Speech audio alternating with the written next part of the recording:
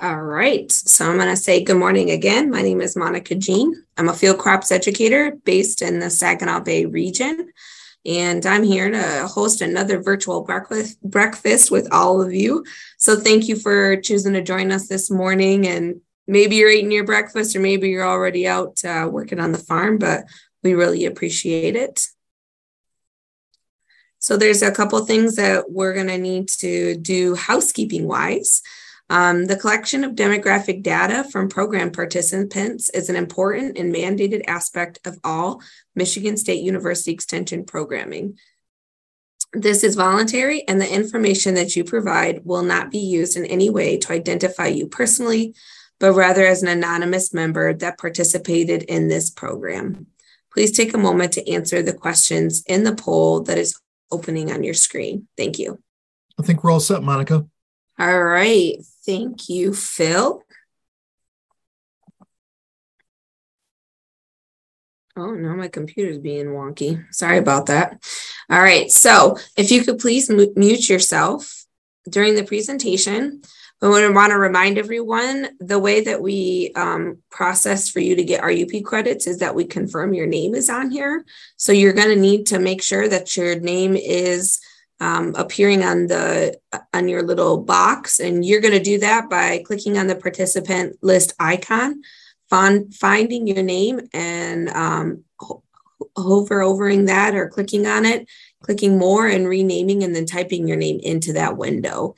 And we ask you to please put your first and last name. I also want to remind everyone that the number one way we interact with everybody is using the chat box. So as you have questions that come up with Matt or Jeff's presentation, if you could please enter those into the chat box, I will diligently be looking at them, and as appropriate, we'll be asking them for you. So with that, Matt, if you want to go ahead and share your presentation.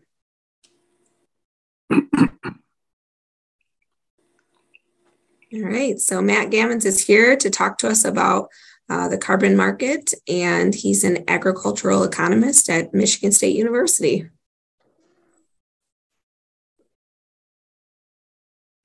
Thanks, Monica. I'm still seeing it, by the way, in PowerPoint, like not shared as a preset. There you go. There we go. All right. Awesome. Thanks everyone for being here today. Struggled a little bit on the title, so I'm definitely going to talk about carbon markets. I'm also going to talk a little bit about kind of policy in general, mostly policy that's pretty related to carbon markets, kind of environmental programs run by the USDA. And then I just have one slide just in case you missed it from everywhere else, just like 3 sentences about the latest WASDE, just so you at least kind of know what direction things are going. I know that you have a lot of other probably good resources for that, but just wanted to have it in here a little bit. So yeah, my name is Matt Gammons. I'm an assistant professor in the agricultural econ department here at Michigan State. So carbon markets, carbon credits, probably hearing a bit about them. It's possible you've seen this slide before. The rest will be new, but just kind of a quick refresher. We want to think about these credits as representing an amount of carbon that's either not emitted or is sequestered on the farm. So this is kind of, you have some sort of baseline, your farm is taking carbon out of the air, putting it in the soil. You're also releasing carbon. That's some baseline. Something changes, and then there's some different level. And that difference is kind of something that, if it can be documented, it can potentially be sold through some of these programs.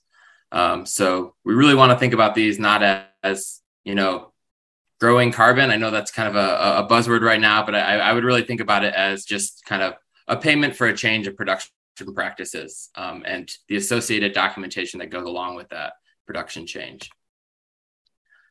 There's a lot of different practices that qualify, but the big two, the overwhelming two, are cover cropping and no-till. So especially in row crops, these are really the two that we're thinking about. So steps here, reaching a contract with one of these kind of many programs. A lot of them organized by names that you're going to be familiar with, Indigo, Bayer, ADM, setting up a contract with them, then a documentation process where you're kind of showing that you're doing what you said you're going to do. And then a price. That price can change over time. So typically what happens is, you lock in some minimum price, and then you're still going to be allowed to kind of get the upside if the price increases. Ultimately kind of leading to a payment. And we'll talk a bit about kind of what the size of that payment can be. The headline result right now, I think, is these payments aren't big. So there's a lot of programs. We've seen a lot of activity kind of in this marketplace. But I think we still have yet to see kind of proof that these can be, big time profit increasing for most people. But there's going to be a few exceptions and a few cases where I think they really might make sense for some folks. And we'll talk about that at the end. So kind of nationally and even internationally, prices for carbon credits and kind of think about it as a willingness to pay by consumers and governments for more carbon friendly practices is going up. So this is from the New York Stock Exchange's kind of index of carbon offsets, which you can think about as a carbon credit. So this is not just specifically tied to ag. This could be forestry or in the energy sector. People, again, making changes to their production practices. They're going to have, less carbon and then going to the marketplace and trying to sell it. So, just in the past month, we've seen a 30% increase in these prices. And these are also way up from last summer. So about double the prices that were being sold last summer. So that doesn't mean that kind of the contract that you come up with might not have this exact price, because these aren't kind of a perfect commodity. Sorry, these aren't like a perfect commodity the way that, number 2 yellow corn is. There's quality differentials and it's going to depend on your specific circumstances. But we can say that overall, kind of across the board, the demand for this is increasing. And so the price is increasing as well.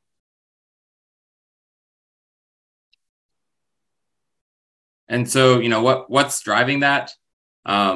This is really kind of, these price changes are driven by the demand side. So there's been kind of increasing interest of, mostly corporations, particularly large corporations, in kind of documenting to their consumer base that they have environmentally friendly practices. So, that's something that they've kind of always given lip service to. And these new markets have given them an opportunity to kind of actually pour some money into it. And a lot of them have, taken that opportunity to do that. And, when they pour money into it, the price goes up. There's more demand, price increases. So, I'm not a shill for Indigo, but I do think that this example kind of illustrates, what's changing. So last summer, Indigo had financing at $20 a ton. So $20 per ton of CO2 that they could show was being kind of sequestered on farms. They recently secured financing at $40 a ton. So that's, a doubling in 1 year. So that's a big change. I get this question a lot, kind of, we see these numbers out there and those are not the numbers that farmers get. So they're not really the number that matters. Carbon could be trading for $100 a ton, but if farmers are only getting $20 of that, then, who cares? So for this case, farmers would receive $30 a ton, so 75% of the overall price. And then who's getting the difference, right? So some of that is going to third-party verifiers, right? So these aren't Indigo employees. These are kind of other companies that they're going to hire to bring in to kind of verify that their systems are in fact reducing carbon. And then, they don't release all their financials, but presumably there's some left over that's going to just kind of go for Indigo to, pay their overhead and then also take a profit. So I know there's a lot of interest sometimes in kind of how much profit are these folks making off these. I'm not privy to those numbers, but it's definitely not zero, right? These people are getting into these markets because they think there's a profit opportunity. So again, these numbers, even if you have the $30 per ton that would be going to the farmer, you kind of still don't have all the information you need, right? Because who really knows what's in a ton of carbon? What does that really mean? So I did some kind of rough back of the envelope calculations and, don't take this to the bank, but, if you're on kind of what NRCS would call kind of highly erodible soils. These types of prices would be equating to a payment roughly in the ballpark of $9 an acre for going from no cover cropping. So cover cropping was something that was not part of your operation to cover cropping. So $9 an acre, that's not like fantastic. It's not going to like save the farm. It's not some miracle. But, relative to where we were last summer, where I think the Cargill program and maybe Indigo as well was, offering $3 an acre for cover cropping, which is like kind of laughably low. $9 is a lot better and starting to kind of get in the ballpark of numbers that kind of seem serious. So one question in the chat, were the values on the on the graph I show. So this is an index. So I think it roughly maps to about a tenth of a ton. So no. So those numbers aren't indicating $4 a ton. But yeah, it's a kind of an index of across different offsets. So it kind of depends on the time scale that you're sequestering for, kind of what the value is. I wish I could give you a clear answer, but it's a little hazy to me as well.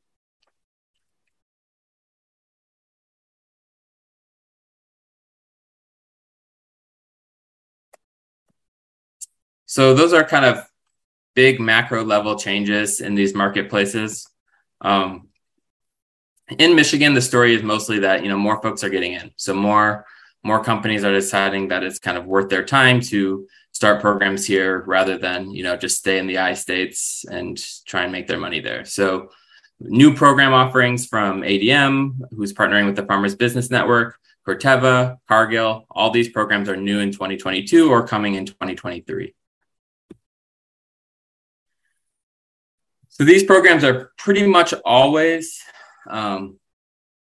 rolled out with kind of digital platforms. So if you're familiar with Climate Field View through Bayer, these are things that they want you would have first. These are sort of, you have to pay for this service to even kind of get in the game and be eligible for enrolling in carbon credits. So you should really, if you're not in these right now, you should think about that as kind of like another step that you would have to take, is you would have to kind of first be enrolled in one of these digital platforms, and then kind of applying to share your data from these platforms with them to allow you to be enrolled in these programs. So another question from the chat, do you only credit on changes to practices? So the short answer to that is yes. All these programs want to see kind of a documented change in practices. Now, kind of some of these programs, Bayer's in particular, will allow you to go back a little bit in time and get kind of credit for recent changes that happened kind of before you enrolled. That's not the norm. The norm is they really want to enroll you, then have you change, and then kind of only pay for the difference in practices. So that is kind of, understandably really frustrating to a lot of folks who have been kind of engaged in some of these practices for a longer time period. It's something that I really hope is kind of addressed in the 2023 Farm Bill. And I think increasingly kind of the ag community is kind of united in their efforts of communicating the need for kind of some ability to compensate for past practice changes, through these markets, or through kind of a government substitute of these markets. So I'm hopeful that will be part of the conversation in the 2023 Farm Bill, because you don't have to think too hard about it to think, if doing these practices for free means I can never, ever get paid, and other people are, maybe I just won't do them at all until I really have kind of waited around for the price to be right. And that's kind of not what these programs want, right? They do not want to like incentivize people, not doing things that they're interested in and that they would have potentially done anyways. So that's kind of the reverse of the point. And so I think that's a policy problem that I think is kind of increasing in salience, which is good. Okay, I'm being told I'm going too slow, so I'll pick up the pace a little bit. I think I should be still done on time though. So yeah, these digital platforms, the pros and cons, they're much broader than just these programs, right? So pros, easy monitoring, less paperwork. That's true just across the board. That's the benefit of these programs. But the downsides are, a lot of the data ownership issues. Who really owns this data?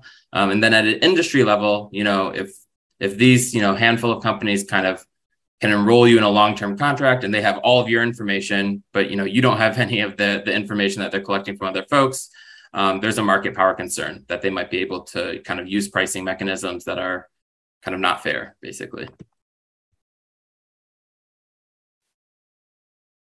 So expanded offerings overall across the state, but still very limited for specialty crops.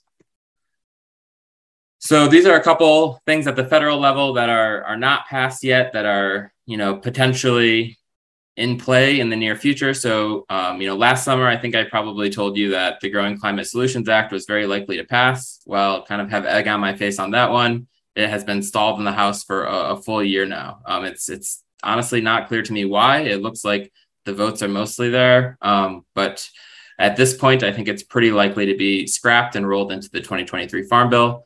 What this would do is it would kind of, rather than having kind of all these private actors who are, calling themselves verifiers, it would set up a process for these actors to get accredited through the USDA, basically having kind of a common set of guidelines on kind of what constitutes, a good carbon credit and what sort of measurement protocols are accepted and what sort of measurement protocols aren't accepted, and having that be authorized by the USDA. A good chance that kind of, if something like that were to come through, you'd see at least a little bit increase in prices as kind of the buyers of these had more assurance that they were paying for something that was kind of real and meaningful. Also have the No Emits Act. This is introduced by a Republican out of Illinois. And basically what this would do is it's adding a soil health transition incentive to the USDA's Environmental Quality Insurance Program, EQIP. Well, you'll hear more about that in just a second. And that would kind of increase by 90 million payments to farmers. And it's not clear to me yet kind of how this interacts with my next slide, which is the recently passed Inflation Reduction Act. So I'm only going to talk about the ag components of this act. So it's a big spending bill, a big spending law. And I just want to kind of break down the ag components of that. So you probably heard about this in the news. It's not an ag bill on the whole, but there's still 20 billion in ag spending. So it still has kind of big implications. And most of that is going for programs that look pretty darn similar to some of these carbon credit programs. So $8.5 billion to the USDA EQIP. And these are mostly to go out and increase funding for NRCS to set up contracts with farmers for cover cropping. So that's kind of a lot of money that wasn't in the USDA's coffers to pay for cover cropping that now is. So, that's going to just kind of, again, flood more of these markets with kind of more demand side dollars. In addition to those $8.5 billion, we have $3 billion for the Conservation Stewardship Program. This is for people who are already enrolled in some conservation efforts and looking to expand. So this is kind of a good option for people who might be kind of frozen out of markets based on kind of already doing a lot of these practices. And then a little bit for the Ag Easement Program. I'm going to skip this. Basically, what this pie chart shows is about half of that 20 billion is for conservation dollars, and half is for other rural development and forestry of the Ag Committee funding. So USDA EQIP kind of versus private carbon market programs. These programs are similar in spirit, documented changes on farm leading to a payment with the goal of kind of environmental protection. Historically, EQIP hasn't been, really carbon focused. I think politically the winds are changing on that. I think kind of going forward, kind of carbon saving practices are going to kind of be boosted up in EQIP and are going to be more of a priority in enrolling in these programs. This is in bold. Don't enroll in a private program prior to trying to enroll in EQIP. Go the other direction. So it's not clear yet that EQIP will kind of allow you to be eligible if you're kind of already enrolled in a private program. There are still a few private programs that will take applicants who are enrolled in EQIP. So don't try to go kind of private into EQIP. That's kind of my best guidance at this point. If you're in EQIP currently and find an opportunity to enroll in carbon credit program on top of that, that's a good deal. And that deal could go away. So in general, my advice is these programs, kind of wait and see. An exception to that is if you kind of get paid twice for the same practice change, that's a pretty good deal and something that you should consider probably pretty seriously. Markets are changing fast. Still a lot of uncertainty. Prices are increasing. I think that's likely to continue.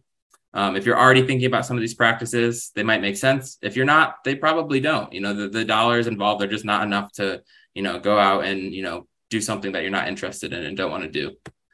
And shopping around, always super important. All right. I ran through my time too fast. WASDE highlights, corn yield estimates are cut. More supply coming out of Eastern Europe. Wheat supply and demand are both projected to increase as we go into the fall and winter. So kind of unclear price implications of that. And soybean stocks are projected to go up. So those are kind of the top line numbers out of that. Thank you so much for your time. And happy to do questions. Otherwise, hand it over to Jeff. No problem, Matt. You're just like a minute over, so you're good. Oof, right. But we usually do questions at the end. So we'll just hold for now. You got a couple, but we'll let people, simmer in what you said. I'm sure we'll get some more. So if you want to go ahead and take down your screen, and Jeff, I'll go ahead and let you share, and then we can get cooking. Thank you. All right. Well, thank you, Monica and Matt. And good morning to everyone, depending on where you are. It's actually a fairly cool morning across much of Michigan. There's some fog because of the cool surface conditions, but it is indicative of this Canadian origin air mass that's been across the region for the last several days, and actually longer than that into last week. If we look at mean temperatures here for the previous week on the left, you can see cooler than normal weather, and that's been a little bit of an exception for many sections of the Midwest, but definitely for the central and eastern Corn Belt here, a cooler than normal week with, as I say, northwesterly flow aloft and Canadian air over the. So mean temperatures here generally from 3 to 5 degrees Fahrenheit below normal. One of the cooler weeks that we've had during the growing season. On the right-hand side, the big news really in terms of precipitation was weather system we had go through over the weekend on Saturday and Sunday. And you can clearly see that this actually looks more like a cool season type of weather event. We usually see spotty, convective shower thunderstorm type activity in the warm season. The growing season that results in a whole lot more spatial discontinuity. But this one is really pretty interesting. You can see the swath of 1/2 to 1 inch solid totals, and then with some embedded totals, in some cases more than 4 inches of rain fell in west central lower Michigan here on Saturday. That's in the area in the yellow is 2 inches plus, but very, very unusual weather type of pattern for the growing season. But it's also important to note that while there was extensive, widespread rainfall in western parts of lower Michigan, the eastern part remained dry. And you can see that clearly. It's right in the middle of central Michigan. We have a very, very steep gradient with going down to essentially no precip. So another drier than normal week for that part of the state. And that's certainly a continuing concern. As we look at soil moisture here on the left-hand side, this is soil moisture in the top 3 feet of the profile expressed in terms of a historical percentile. And so the browns, especially the dark browns, are low values relative to history, where we should be during the 3rd week of August.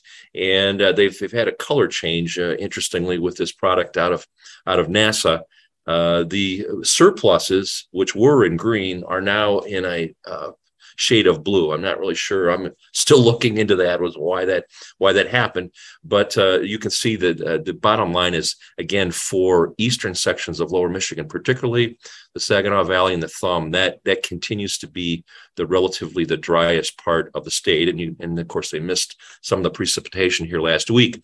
Still about 6 to 7% of the state on the right-hand side here recently in the D1 moderate drought category. The yellow is D0 or abnormally dry, and we still have some of that. But again, major changes in the western part of lower Michigan, given a lot of rainfall over the last few weeks, but not nearly as much in the east. I think that's the bottom line here with moisture. Degree days after a cooler than normal week, we still have the same general spatial pattern in Michigan relative to seasonal degree day accumulations. This is back to the beginning of May. Surpluses across the far south, that's even with the cooler than normal week, and some deficits up north. Several days, maybe calendar days is what that would translate to in the far north. But there again, at this point, we're not way behind or way ahead really anywhere. We're in this pattern with deficits north and surpluses south. We've seen all growing season, probably will continue for at least the next couple of weeks, if not longer. Well, moving quickly here to our forecast, as I mentioned, it's a cloudy to sunny day or sunny start of the day here and cool across much of the state. But you'll notice we do have some scattered showers and thunder showers in the far northern part of the state across upper Michigan, and that's a good sign of our forecast here for the next couple of days. We will see a continued chance for scattered showers and a couple rumbles of thunder across upper Michigan today, while the lower peninsula will remain mostly sunny and dry. There is a chance we could see this afternoon, like yesterday, an isolated shower develop late in the day, but that would be few and far between. Most areas again will be sunny, dry, and relatively cool. High temperatures today, upper 70s north to the low 80s in the south. By tomorrow, you can see off to our north and west again the next weather system beginning to form out there and make its way towards us. A continued chance for showers and thunderstorms again in upper Michigan, mainly western and central sections, while once again sunny, fair, and dry in the south and central, mostly across much of the lower peninsula, actually. Temperatures will be a couple degrees warmer tomorrow, and then even a couple degrees warmer than that. So we should see by Saturday warming up into the low to mid 80s for high temperatures in most areas. But the other big news is this is really the next major weather system. You can see that as an area of low pressure out here over southeastern Minnesota, with a couple frontal boundaries associated with that. That will slowly move from northwest to southeast across the state during the day Saturday, and for most of the state, late Saturday, overnight Saturday, and Sunday. This will be the greatest or highest risk of rainfall. I think most of us will see some rainfall. The question is how much, and the forecast guidance in this has been a little uncertain. While most areas will see precip, quarter to half inch amounts are probably the most likely category. We could see some isolated heavy rainfall, but in general, again, I think quarter to half an inch is probably what most folks are looking at. Now, that system moves through by late Sunday, with precip chances by then confined mainly to the southeastern lower peninsula. We will see a lingering chance for some showers on Monday in the southeastern part of the state, but after that, and for most of Michigan, especially north and central, we will see clearing off once again, cooler and drier. There will be some, again, you can see the high pressure here on Saturday morning, another Canadian high, and so for the early part of next week, we will be looking at cool, fair, and dry conditions once again, similar to what we've seen for a lot of the past week. So that you get the gist here of this upper air pattern that we're in. For precipitation totals, it depends on where you are, but in general, most, especially for the northern and central lower peninsula, once again, likely a drier than normal week here coming up through next Thursday. Exceptions to that, possibly in upper Michigan, where we're expecting rainfall here both today and tomorrow, and then maybe along the southern border of the state, along Indiana and Ohio. But for much of the state, it will be once again a drier than normal week looking ahead, and probably cooler than normal as well. Potential evapotranspiration rates, given the cooler than normal conditions, will be lower than normal. As you can see here, most totals between around an inch to maybe 1.05. So a little bit below where we typically see things in the third week of August. And then looking into the medium range, not a whole lot of change. I think it's important to look at the upper air projected here. 6 to 10 and 8 to 14 day outlooks are pretty similar in calling for the big ridge that's been parked over North America, some part of North America for much of the growing season. It's way out over the west coast of the U.S., and there's a big trough, broad trough across central and eastern sections of North America with northwesterly flow, a continuation again of what we've seen recently here. And that leaves Michigan essentially in a border or boundary area between warmer than normal conditions to our east, and then a little cooler than normal conditions to our west and south. You can see that here again up at the top. Really not a lot of direction there. The same thing is true for precipitation. And again, you can see we don't have to go very far to see either wetter than normal or drier than normal, but we're sort of parked in between. And as we have said here over the last several weeks, while this officially is no direction either way for temps or precip, if we move the ridge of this axis a few hundred miles one direction or the other, it could make a significant difference in this. I would also say that the guidance, while it is consistent here for the next week and a half, beyond that into late August, there are some changes suggested once again. Most of those point towards warmer than normal mean temperatures. Once again, we will have later this morning here, the Climate Prediction Center will be releasing a new ensemble of long lead outlooks. I would be surprised if they didn't call for warmer than normal conditions here, again, especially as we move into September. And that's what the outlook, warmer and actually drier than normal is the direction that those outlooks have been for the last few weeks. And I'm guessing that's where they will be with the new ones here later today as well. So wrapping up, more of the same, but we do have an extended chance for precipitation here, rainfall over many areas beginning in the north today and tomorrow, and then spreading across the state over the weekend on Saturday and Sunday. And then for next week, looking at cooler, drier conditions once again over for several days beginning of next week. And as you just saw with the medium range, more of the same out for about a week to 2 weeks, but then maybe a change towards warmer conditions by the end of the month. And I'll stop there and transition to introduce next week our topic. We're going to have another Q&A session with all of our MSU Extension specialists and field crop and educators. So that will be bring your tough questions, especially. That's the time to ask those next week. So we'll have a variety of, and all of our normal specialists and we'll be on here. So bring your questions for next week. That's next Thursday's virtual breakfast. And with that, I will turn it back to you, Monica, or Phil. Yeah, back to Phil. All right. Thank you, Jeff. Nice presentation this morning. All right. Thank you, everyone. And so it looks like we just had a couple questions in the chat. So far, they're from Matt.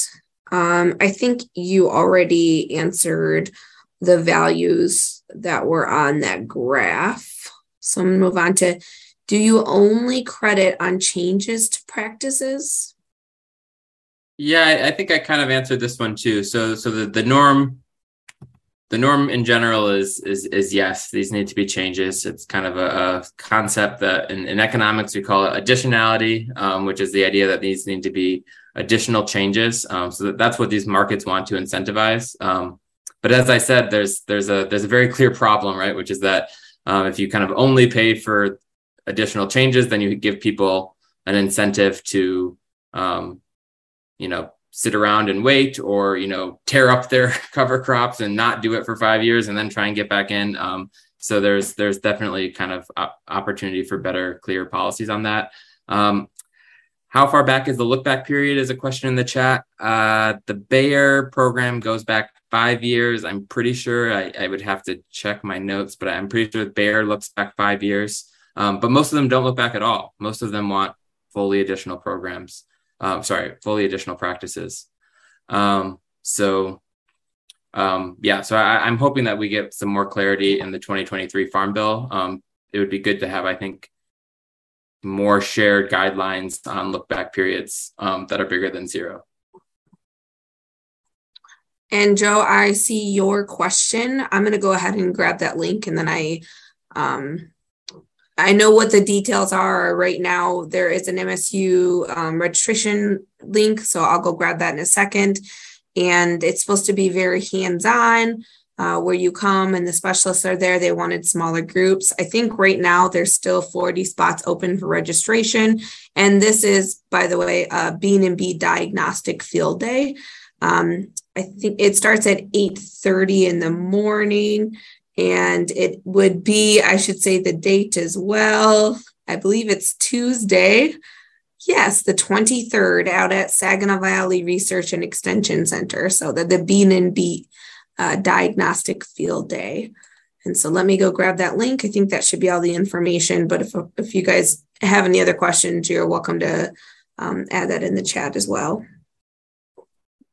Matt, I was going to ask you about the latest report that came out. Could you give us a little more detail? You went through that kind of quickly, as far as supply and demand and how that's going to affect our prices going into the fall. Yeah. So I can't necessarily give you a ton more detail because, I just kind of went through the summary myself. The big line numbers are that due to some weather issues, and then some increased supply out of Eastern Europe, corn is looking, that those prices have kind of downward. So it's offsetting actually. So there's more supply, but then also there's kind of weather issues in the U.S. So it's a little unclear what will happen kind of with prices there. The yield was cut by 1.6 bushels, was kind of the USDA's yield estimate is down. Most of the private forecasts have something similar or even steeper declines projected, again, due to some of the weather issues.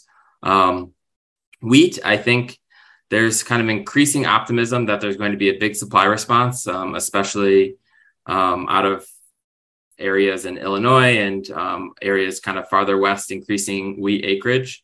So I think there's kind of expectations for a big supply response there, which again would then kind of maybe temper some of people's expectations for price increases. So, I mean, everyone knows that we're in a big wheat shortage. We need way more wheat. And I think increasingly people are kind of optimistic that we might get it. So that's kind of some downward pressure there. For people who want kind of a really in-depth summary, of the WASDE report, Purdue University puts out a really great YouTube video. So it's a couple of their economists there, and they kind of go through really, really slowly. It's about an hour total, and they'll talk through kind of all of the changes to stocks and supplies. And they do a really nice job. So if you just Google kind of Purdue University WASDE update, it should pop right up. And so that would be my recommendation for folks who are interested in a more kind of extensive overview. Sorry, I don't know if that was helpful or not, Phil, but that's what I got. No, that was fine. Thank you, Matt. All right. I will just pause for a second, see if anyone else is submitting a question.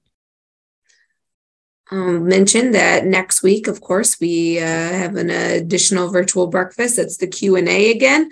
So, fortunately or unfortunately, you'll see me again. I'm the host for those as well.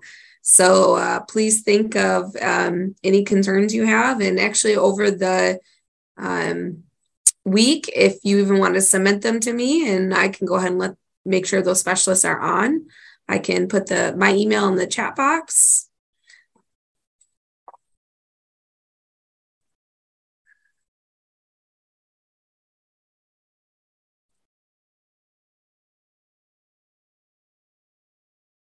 Is there any other specialists that have updates? This is Chris here. Can I do an update? Of course.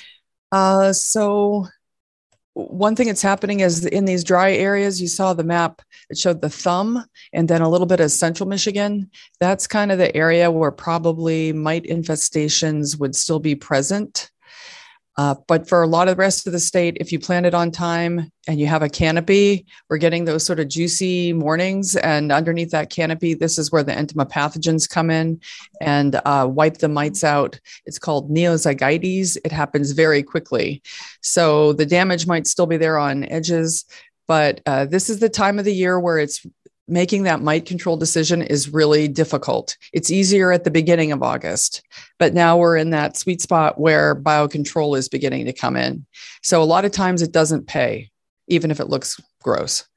So if you're late planted, there's no canopy, it's dry, you're up in, I don't know, the thumb area, and you're looking at that field and it just looks terrible. For corn, this time of the year, it doesn't usually pay out at all. I mean, we're past corn, but maybe there's a few fields. And be really careful what you spray, because you can flare those mites right back if you spray a product that doesn't kill them. And there's many products that don't kill them. So, Chris, should we be looking for fall armyworm this year again? I didn't. We've got traps out, and I've got 0, 0, 0, 0. There was a huge number of fall armyworms in Texas, and I thought for sure we'd catch a flight, and we just didn't. I think I've caught 2 so far or something. That's a good question if I should look at the map here, but I've heard nothing. It has been like crickets but last year, probably it would have been early August where that flight would have come in that then led to the forage damage. That's what I'm guessing. So I don't have any, is what I'm saying. I haven't seen any. I have had very few as well. That's what happens. If you trap, you get rid of them. If you put some money into it, a few bucks, you get rid of them. So. All right. Well, any other specialists have an update? Thank you, Chris. With that, thank you for joining us for another virtual breakfast, and we hope to see you next week.